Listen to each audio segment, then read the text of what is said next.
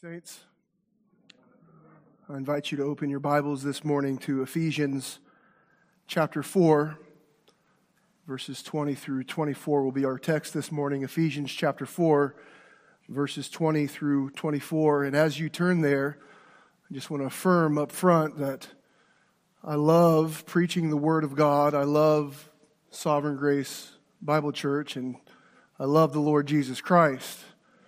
And so there's no place else I'd rather be as I get to preach the Word of God with Sovereign Grace Bible Church, all for the glory and exaltation of our Lord and Savior Jesus Christ. I thank God for this church and the way it's ministered to my life and the legacy of this church in the South Bay. And I anticipate that the Lord will continue to use this local congregation for His glory and for the good of the community. And so we continue to pray over at Redeemed South Bay for the well-being of this church. We truly appreciate and love you guys, and praise God for each and every one of you. That said, I now invite you to hear and receive the inspired and authoritative word of the triune God. He is the only true God, and this is His word. Paul writes in Ephesians 4:20, "But that is not the way you learned Christ, assuming that you have heard about Him and were taught in Him, as the truth is in Jesus. To put off your old self, which belongs to your former manner of life and is corrupt through deceitful desires, and to be renewed in the spirit of your minds, and to put on the new self, created after the likeness of God in true righteousness and holiness." Let us pray.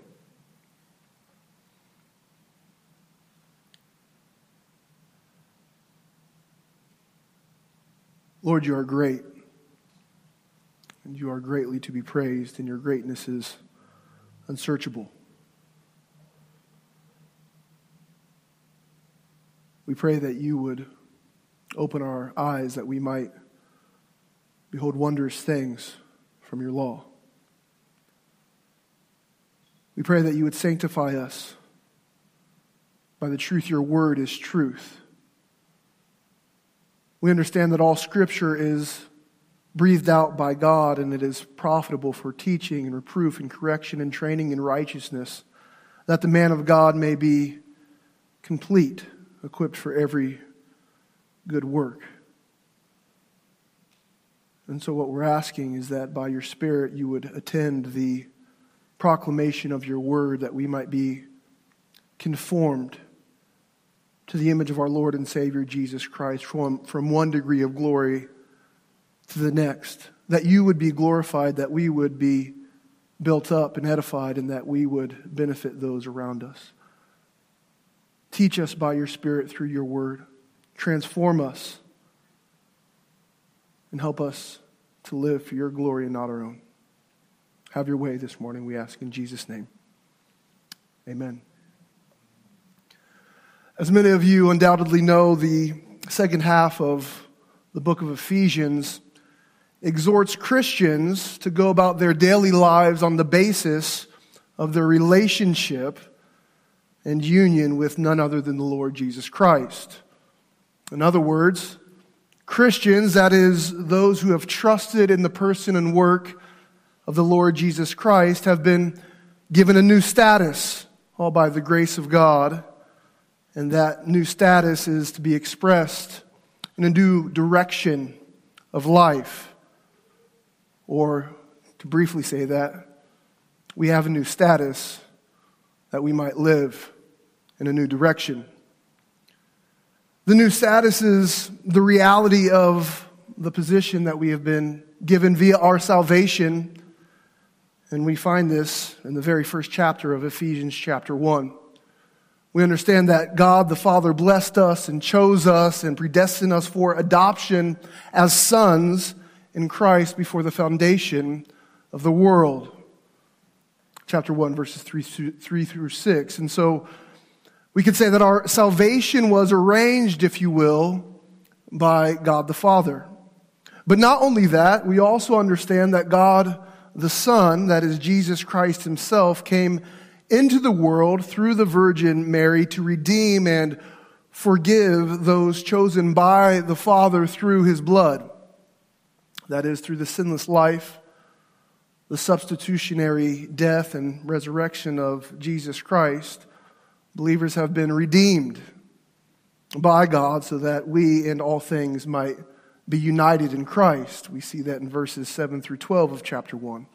So we might say that our salvation was accomplished by the person and work of the Lord Jesus Christ, who is none other than God the Son. But we continue in chapter 1 and we see more than that God the Spirit sealed us as we heard and as we believed and were saved by the word of truth. That is the good news of the Lord Jesus Christ. Moreover, it is God the Spirit who abides in believers, who is the guarantee, praise the Lord, of our inheritance that we await in Christ Jesus. Verses 13 through 14. So we understand that our salvation was applied by the Spirit of God. And this new status we have in Christ through our salvation is by grace and to the glory of God alone. And so what we do in light of this truth is we exclaim the realities of Ephesians chapter 2, verses 8 and 9, which we've already heard this morning, and we cry out for by grace. We have been saved through faith, and this is not our own doing. It is the gift of God, not a result of works, so that not a one of us can boast.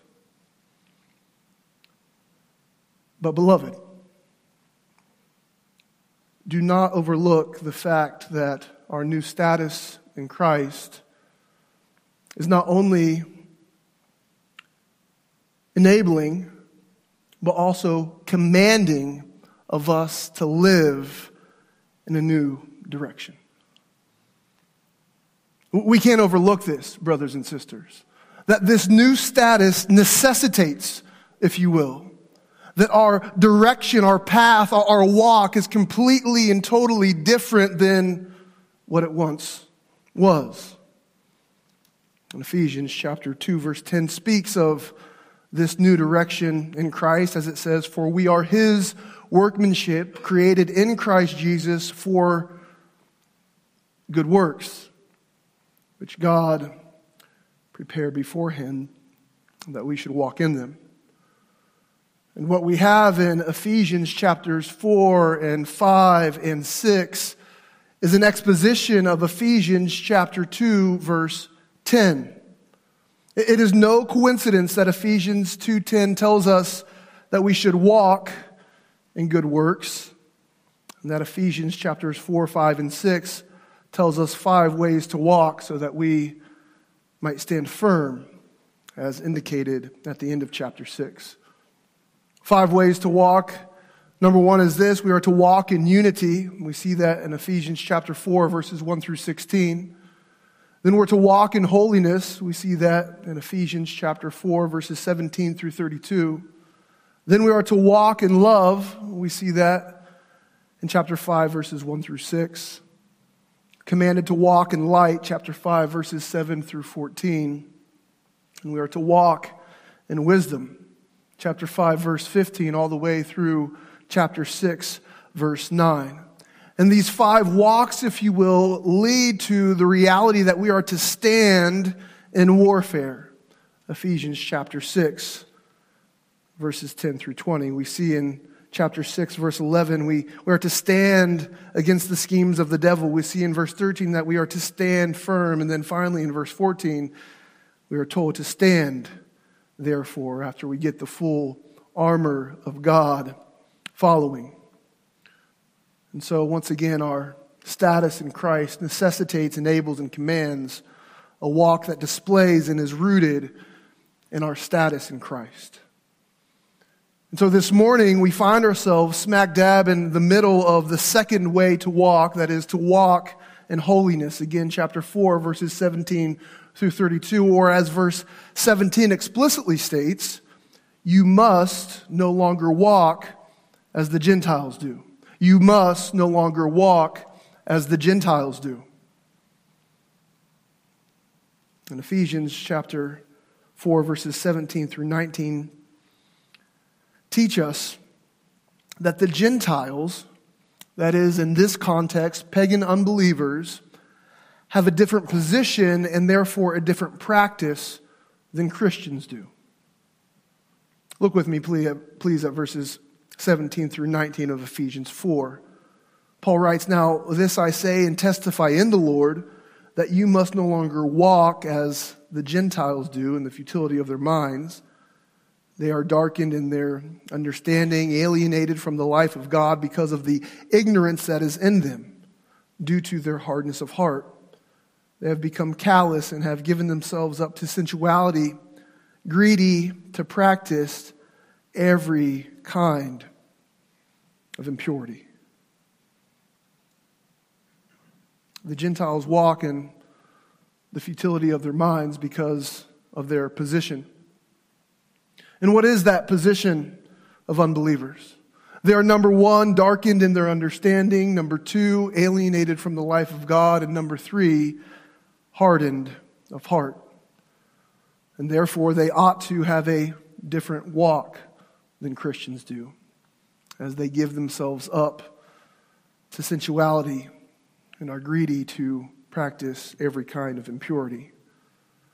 And the remainder of chapter 4 follows the same pattern of that which we just saw in verses 17 through 19. But instead of the position and practice of unbelieving Gentiles being explained, the position and practice of Christians are explained. And so our passage this morning, verses 20 through 24, explains the position of Christians for the purpose of encouraging the practice of Christians, which we see in verses 25 through 32. Or in other words, verses 20 through 24 serve to recall the realities of chapters 1 through 3 to remind believers of their position in Christ for the purpose of facilitating their walk in holiness, which again is specified in verses 25 through 32. So next week, my fellow pastor Jeff will be preaching Ephesians 4, verses 25 through 32. This week, we're going to focus on the position of Christians, and this brings us to the main idea of our text this morning. Ephesians chapter 4, verses 20 through 24 establishes two aspects of learning Christ so that a true understanding of your position in Christ would lead to proper practice in Christ. This text establishes two aspects of learning Christ so that a true understanding of your position in Christ, saint, would lead to proper practice in Christ. And very simply, those two aspects of learning are negative learning. We'll look at that in verse 20. And then positive learning. We'll look at that in verses 21 through 24. Let's first begin with negative learning. In verse 20. Once again, look with me, please, at verse 20. Paul simply says, "But that is not the way you learned Christ." And what we have in this verse is an emphatic contrast with the preceding three verses and an anticipation of the content of the next four verses. It's a hinge, if you will. It is the logical portal that connects the ideas that precede with the ideas that follow. And we have to ask ourselves the questions: in what way did the church not learn Christ? In what way did the church not learn Christ? And this verse reaches back to the manner in which the Gentiles function. In verses 17 and 19. The way that the unbelieving Gentile mind functions is not the way that the church came to learn Christ. There's a way in which Christ is not to be learned. We don't have the freedom to depict any kind of Christ in our minds and say, well, his name is Christ and we believe him. No, there's a specific way that Christians, that the church are to learn Christ. And there's a way not to learn Christ. The way of the world, the way of pagan Gentiles, in this case, is not the way that Christians learn Christ. The conduct of the world is not how the church learned Christ. And we've already briefly reviewed verses 17 and 19. And there's really one takeaway that we must draw from those verses regarding the way in which the unbelieving world learns or conceives of spiritual realities, and it is this: that they lean on their own understanding. That is, they are wise in their own eyes.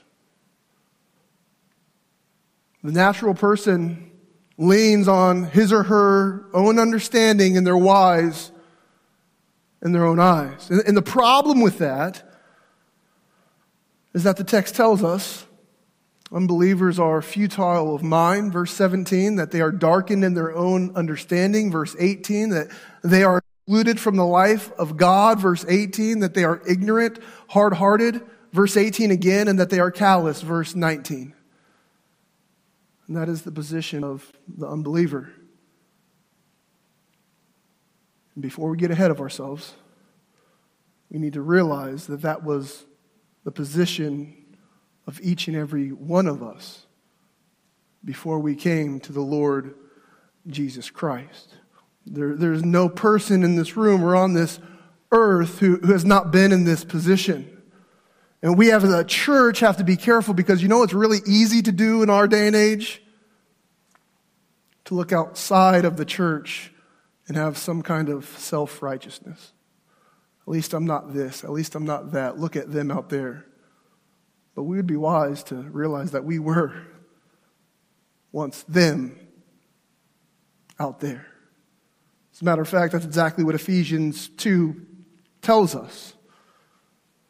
Ephesians 2 verse 1 says, "In you," he's talking to the church, "were dead in the trespasses and sins, in which you once walked, following the course of this world, following the prince of the power of the air, the spirit that is now at work in the sons of disobedience, among whom we all once lived in the passions of our flesh, carrying out the desires of the body and mind, and were by nature children of wrath, like the rest of mankind." If we remember that, if we get that, then we're humbled before an awesome and mighty God who has the right to exercise his wrath. But then we get to verse 4. If we understand the sinful nature, if we understand who we once were before Christ, then when we get to those two famous words, our hearts explode in praise to God. This is who you were, but God. And as we continue to read in Ephesians chapter 2, we praise God that he is able to make dead men alive in Christ. And that is what Paul is getting back to in our passage in Ephesians 4. He is saying that there is a way that unbelievers conduct themselves on the basis of their position, but that is not the way you learned Christ, church. Because God has graciously put you in a new position. Praise the Lord. Even though you were once in the very same position as unbelievers are. How were we put in that new position is the question, and we'll get to answering that question when we get to the positive aspect of learning Christ in a little bit. But before we go there, we need to make a distinction. And I want to distinguish between learning about Christ and learning Christ. I want to distinguish between learning about Christ and learning Christ. The text says, this is not the way you learned Christ. The text does not say, learned about Christ. Believers, by the grace of God, have learned Christ. A lot of people learn about a lot of things. A lot of people have learned about Christ. A lot of unbelievers have heard about Christ. A lot of the people in our churches know a lot about Christ.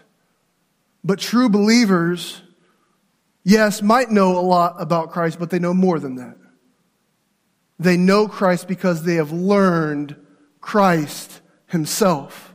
One commentator put it this way, the implication is that factual learning is insufficient. The goal is to know Christ personally. The goal is to know Christ personally. The initial learning of Christ occurs at conversion when we acknowledge him as he truly is. Let us not think, of course, that our learning of Christ ceases at conversion. We understand what Peter tells us in 2 Peter chapter 3, verse 18, the command to grow in the grace and knowledge of our Lord Jesus Christ. And so we understand that we continue to learn Christ, if you will. Nevertheless, believers have truly and really learned Christ. It often expresses itself in the way that we talk about Christ. When we start using personal and possessive pronouns. Not just statements of fact, Jesus Christ did this, that, and the other, but my Lord and Savior, Jesus Christ. Christ died for me. Friend, do you know Christ this morning? Do you know Christ? Not about Christ, but do you know Christ? Is he your Lord and your Savior? Did God place your sins upon him such that you, each and every morning when you're at your best, say, Christ died for me. It's no longer I who live, but Christ who lives in me. Each and every one of us has to answer that question. True believers have learned Christ. Well, we know how we have not learned Christ, but then the question is, how have we learned Christ? We don't learn Christ in the way that the pagan Gentiles do, but how do we learn Christ? And this brings us to our second aspect of learning, which is positive learning. We'll spend more time. Obviously, there's more verses covered here. And in verses 21 through 24, there are many features or many details of positively learning Christ. And I want to outline them in a way that would helpfully serve you. So I want to outline 4 features of positive learning. 4 features of positive learning. There's active learning, there's passive learning, there's objective learning, and there's transformative learning. Active learning, passive learning, objective learning, and transformative learning. And so under positive learning, let us consider active learning in the very first part of verse 21. And what I mean by active learning is I mean that we participate in our learning by hearing. It says in verse 21, the first part of it, assuming that you have heard about him. But that is not the way you learn Christ. And then verse 21, assuming that you have heard about him. And this translation may lead us to believe that Paul had to assume that the Ephesians somehow or maybe heard about Christ without him actually knowing if they did or if they did not hear about Christ. But that is not the case. What we have here in Greek grammar is a first-class condition, and really all that means is that Paul is assuming the reality of verses 21 through 24, and so we could understand it in this way. The idea is, you did not learn Christ in this way, verse 20, if you heard about him, and I know that you did. That's the idea here. So what we have in verses 21 through 24 is the manner and the content of the church's learning of Christ, which Paul was certain of. That is why you may find in some of your translations, people start this verse with when or since or in as much as you heard about Christ. And this idea of active learning is that of hearing. Paul is reminding the church at Ephesus how they participated in their learning of Christ, and that was by hearing. Why is Paul certain of this? Well, we remind ourselves in part that Paul is certain of this because he was the one who planted the church and spent roughly 3 years in Ephesus with them. And although Paul had not been in Ephesus for a few years, 5 or 6 years perhaps, he was the one through whom many heard the voice of Christ in Ephesus. As a matter of fact, the literal rendering of the Greek text could be translated, if indeed you heard him, meaning Christ. If indeed you heard him. Not about him, but heard him. And some translations have it that way. Well, why is this important? Well, it's important because it reminds me of what Jesus said in John chapter 10. In John chapter 10, the Lord Jesus Christ speaks about his sheep hearing his voice. His sheep hearing his voice. And what we understand and what was already mentioned this morning is that through the proclamation of the word, the voice of Christ can be heard. And so as the voice of Christ is heard and as the apostles preach, here what we have before our very eyes today is the preservation of the word of Christ in written form, if you will, what we call the precious scriptures. And this is one of the reasons why we, and I know in a church like this, you guys do this, but we want to pray for all of the churches to do what? To rightly divide and preach the scriptures. The church is to simply preach the word of God. That can look different ways, but this is the authoritative word of God by which the voice of Christ is heard. And so what we remind ourselves is this isn't just some man talking for an hour, but no, the word of Christ is being proclaimed, and I have an opportunity when I step foot in this building and with the saints to hear the word of Christ, the voice of Christ, that I might be conformed into the image of Christ.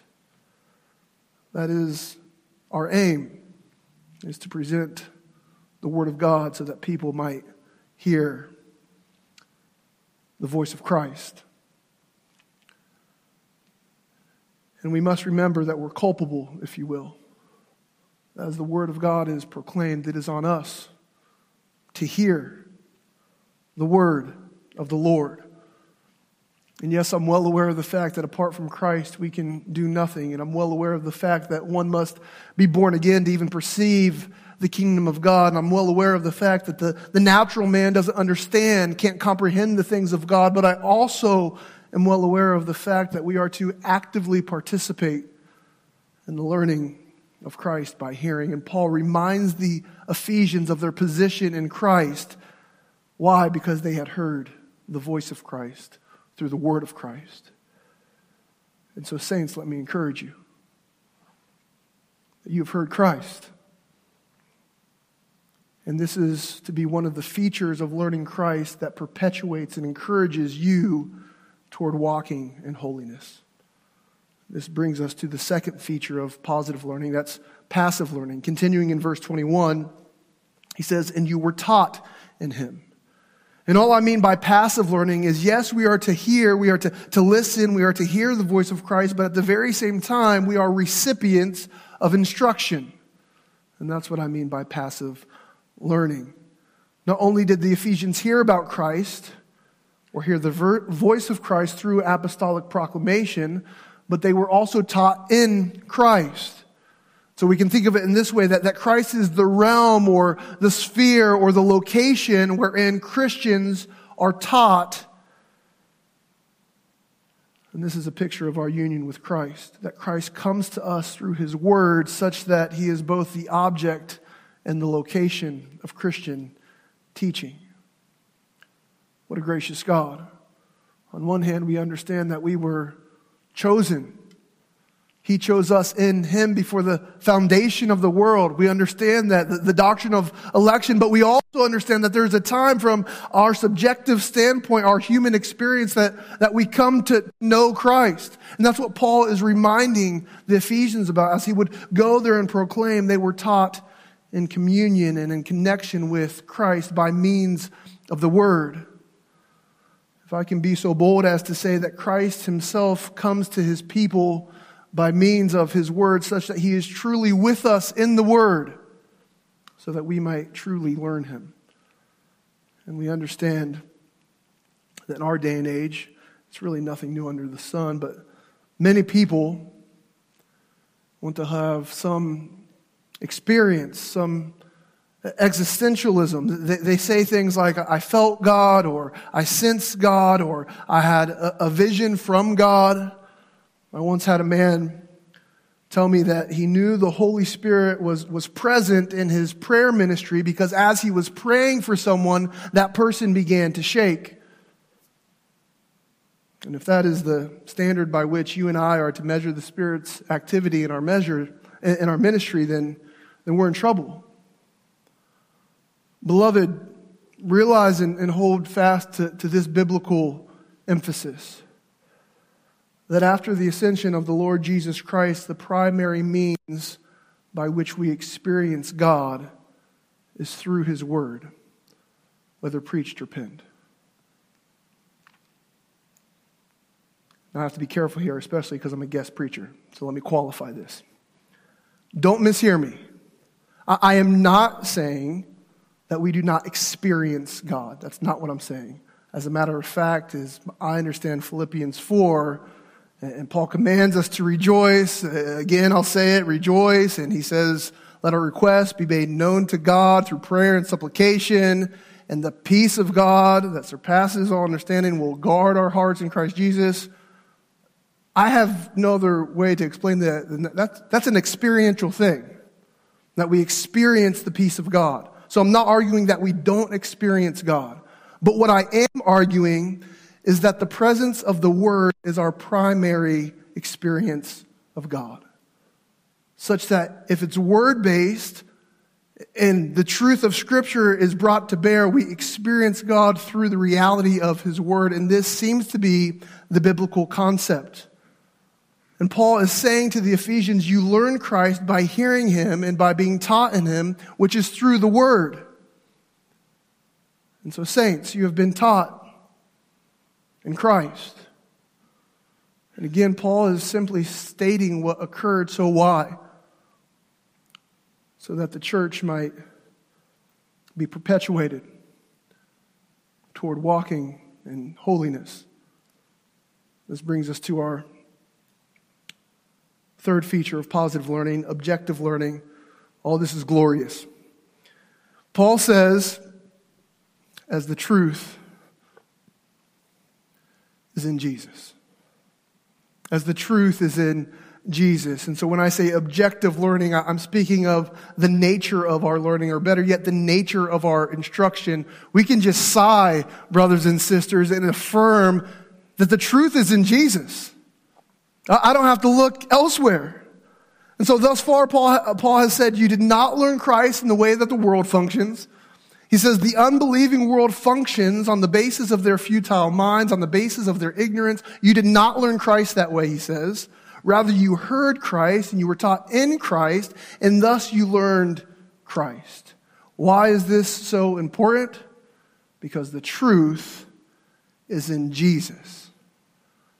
Paul identifies Jesus of Nazareth as Christ. It's one and the same.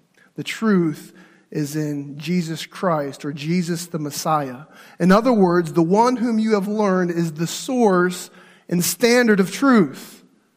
Jesus, and Jesus alone is the absolute one. Ultimate objectivity is to be found in the Lord Jesus Christ. Jesus is the truth that measures all other truth claims.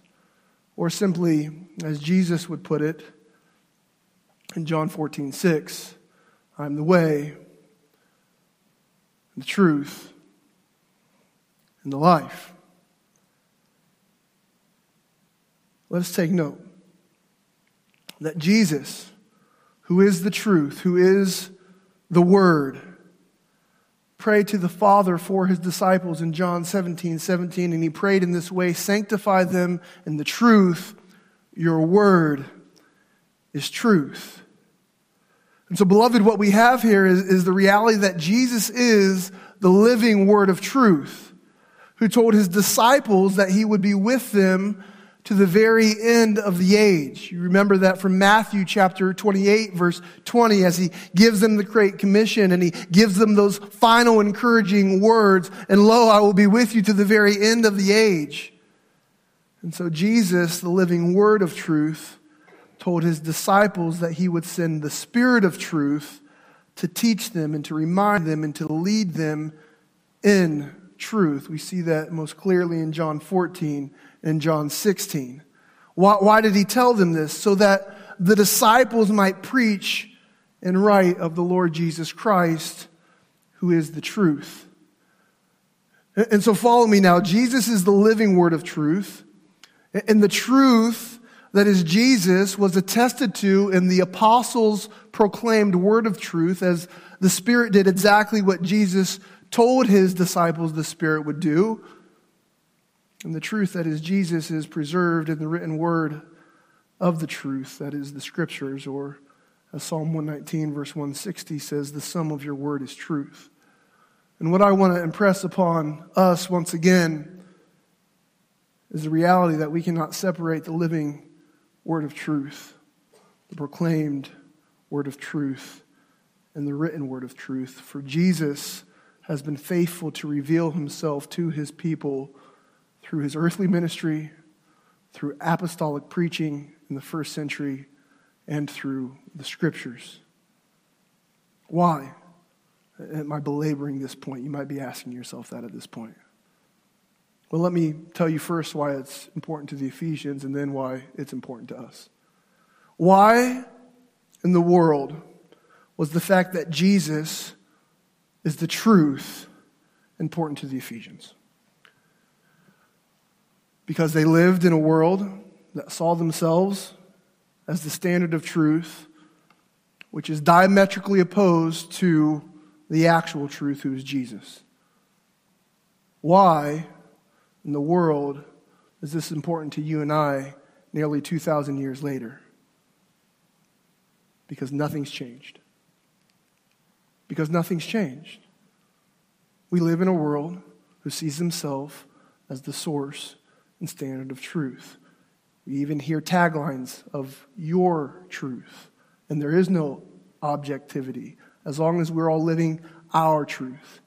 Beloved, the most loving thing that we can do is to confront that lie which is from the pit of hell. And to come alongside our neighbors and our friends and sometimes even our family members, say, I know the truth. And his name is Jesus. I was prayed from this pulpit this morning that this local church would not shrink back, but be bold in the proclamation of the gospel. Beloved, Jesus is the truth, and you can trust his word. So I want to encourage you this morning not to fall into temptation. Don't fall into the way of the world. Why? Because you didn't learn Christ that way, Sovereign Grace Bible Church. You didn't learn Christ that way. But rather you heard him and you were taught in him. The truth is in Jesus. And because the truth is in Jesus, we are to proclaim it. But before we proclaim it, we have to remind ourselves of it. That's exactly what the Apostle Paul is doing. He's saying, saints, the truth is in Jesus. This is the way that you learned him. And this is to be one of the features of learning Christ that perpetuates you toward walking in holiness. And this brings us to the fourth feature of positive learning in verses 22 through 24. And I'm calling it transformative learning. Let me do a recap and then we'll go through these verses rather quickly. But up to this point, we have heard negative learning and three features of positive learning. The first two features of positive learning speak of the manner in which believers learn Christ. They hear him and they were taught in him.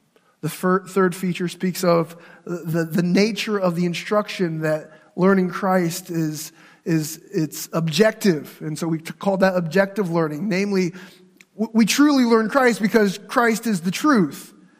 But this fourth and final feature of positive learning really speaks of the content of our learning. And it's transformative in this sense, that learning Christ coincides with immediate and genuine change. This is not a popular thing to preach in most churches in America. That truly learning Christ culminates in immediate and genuine change. Not perfection, but true change. We're talking about direction, not perfection here. And so what Paul provides for us in verses 22 through 24 is a reality that has already happened as a result of learning Christ. In other words, we were taught in Him, and the content of what we were taught is provided in verse 22, verse 23, and verse 24. The content of Christian instruction in these verses is the reason why, if you skip forward to verse 25, notice what it says there. Therefore, having put away falsehood. Paul gives us what we were taught, the result having put away falsehood, and then he gives us commands. So he's reminding the church, when you came to Christ, when you learned Christ, this is what occurred. And so therefore we better get to work, in other words. Look with me at these, what I'm going to call three realities of transformative learning. They're very simple. They're three infinitives. Verse 22, to put off. Verse 23, to be renewed. And verse 24, to put on. To put off, to be renewed, and to put on. Let's look first at to put off. In verse 22, this is the content of what we were taught. He says, to put off your old self, which belongs to your former manner of life and is corrupt through deceitful desires. Learning Christ, in part, means that we acknowledge the sinful nature of the unregenerate natural man at conversion. That we truly have an old self that in Christ has been put off. And we've already looked at Ephesians chapter 2, verses 1 through 3, which speaks of our spiritual death. It tells us there's a way that we once walked, and it was terrible, it was wretched, it was rugged. But look at chapter 2, verses 11 through 12. Paul says, therefore, remember at one time you Gentiles in the flesh. And anytime we read through the book of Ephesians, we have to see how often the Apostle Paul tells us to remember what we once were. We are to remember what we once were so that we might magnify the glory of God's grace. And so he says, remember at one time you Gentiles in the flesh, called the uncircumcision by what is called the circumcision, which is made in the flesh by hands. And listen to what he says here. This was our status in Christ. This is, or outside of Christ, this is the old self. Remember that you were at that time what? Separated from Christ. That you were alienated from the commonwealth of Israel. That you were strangers to the covenants of promise, having no hope and without God. I don't know about you, but that was my status before I came to know the Lord Jesus Christ. I wasn't aware of it. But when I sat under the preaching of the Word of God, the Spirit of God made me aware of the reality that I'm separated from the Lord Jesus Christ. But in Christ, that old self, that old status, that old reality is put off. We saw it in verses 17 through 19 of chapter 4 as well. But in Christ, that has been put off. But not only has that been put off, there's something more that's happened. Look at this in verse 23. This is the second of three realities in transformative learning. He says, not only were we taught to put off, but we were also taught to be renewed in the spirit of your minds. To be renewed in the spirit of your minds. And so what we have in verses 22 through 24 are these three imperatives to put off and to be renewed and to put on. But in the Greek text, verse 23 is the only one that's in the present tense. And the only reason why that's significant is that it indicates for us that at conversion, the regenerate man has put off the old self and has been renewed in his mind and is to put on the new self, but also that the renewal of the spirit of the mind is to be continual. Yes, it's immediate and initial, but it's also continual. And this makes us think of what? Romans chapter 12, verse 2. Do not be conformed to the pattern of this world, but be transformed by what? The renewal of your mind. And so we were taught in Christ to put off the old self, to be renewed in the spirit of our minds. But lastly, verse 24, and to put on the new self, created after the likeness of God in true righteousness and holiness. Beloved, this is real transition. This is real transformation. We remember that Adam and Eve, created in the image of God. The Lord says that explicitly in chapter 1. At the end of chapter 1, verse 31, He declares all His creation is very good. But then the fall of man due to man's sin, as recorded in Genesis chapter 3, indicates that the image of God was diminished but not destroyed. Why is this a big deal? Because it highlights for us the beauty of the incarnation of the Lord Jesus Christ.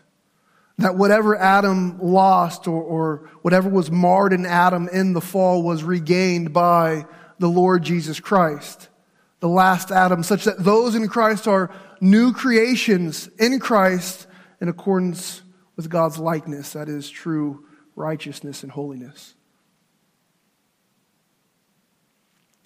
I get concerned sometimes, saints, because I consider myself a man who loves Reformed theology. And so what do we champion? We champion those solas over there, don't we? And we talk about we're saved by grace through faith in Christ alone to the glory of God alone. Amen to that, right? But be careful. Because if we don't also champion that by that salvation, there's also spiritual enablement, that we are being transformed into the image of Christ. What we can do is we can preach the solas, but not care as much about our sanctification. This should never be the case. Should never be the case. I have so many Reformed brothers who just, by faith. But look at your life, brother. Look at your life, sister. The way that we show those solas to be true is by how we conduct ourselves. Still by the grace of God, and still for the glory of God. And so those who have learned Christ have put off the old and been renewed, and they've put on. It's the imputed righteousness and holiness of the Lord Jesus Christ that gives us confidence to stand before God. But it's also the imputed righteousness and holiness of Christ that enables us to practically live in increasing measures of righteousness and holiness. Or as Paul would just put it in 2 Corinthians chapter 5, verses 14 through 18, speaking of this new self, if you will, he says, "For the love of Christ controls us, because we have concluded this, that one has died for all, therefore all have died." And he died for all, that those who live might no longer live for themselves, but for him who for their sake died and was raised. From now on, therefore, we regard no one according to the flesh. Even though we once regarded Christ according to the flesh, we regard him thus no longer. Therefore, if anyone is in Christ, he is a new creation. The old has passed away. Behold, the new has come. All this is from God. And so, saints, I just want to encourage you that you have learned Christ. You've put off the old. You've been renewed. You have put on the new, all by the grace of God. And this is to be one of the features of learning Christ that perpetuates you and I toward walking in holiness. In conclusion, very simply, we've seen two aspects of learning Christ, both negative and positive. The biggest thing I want us to take away from this, before we get to the commands in verses 25 through 32 next week, is Paul's flow of logic and his purpose.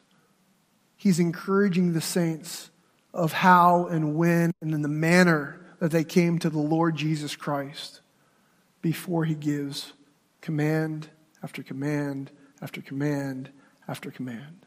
We understand that the commands of the Lord are not burdensome. It's our joy and it's our delight and it's our duty to submit to the commands of the Lord Jesus Christ.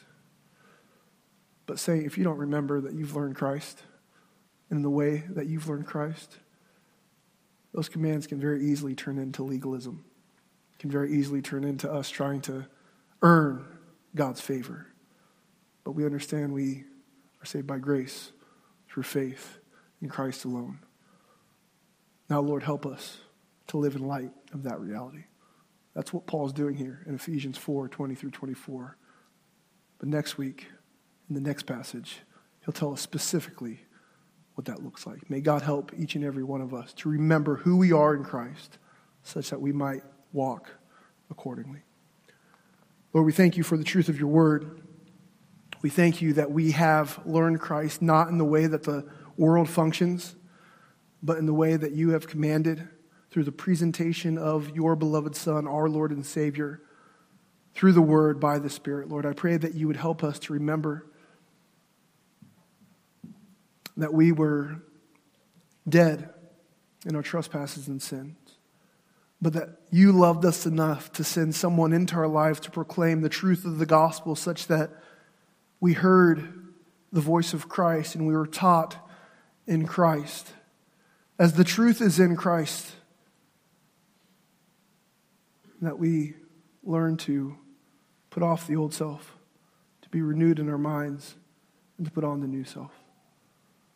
Lord, would this encourage our hearts, edify our souls, that we might walk in holiness for your glory, for our good, for the well-being of those under our influence. We ask these things in Jesus' name.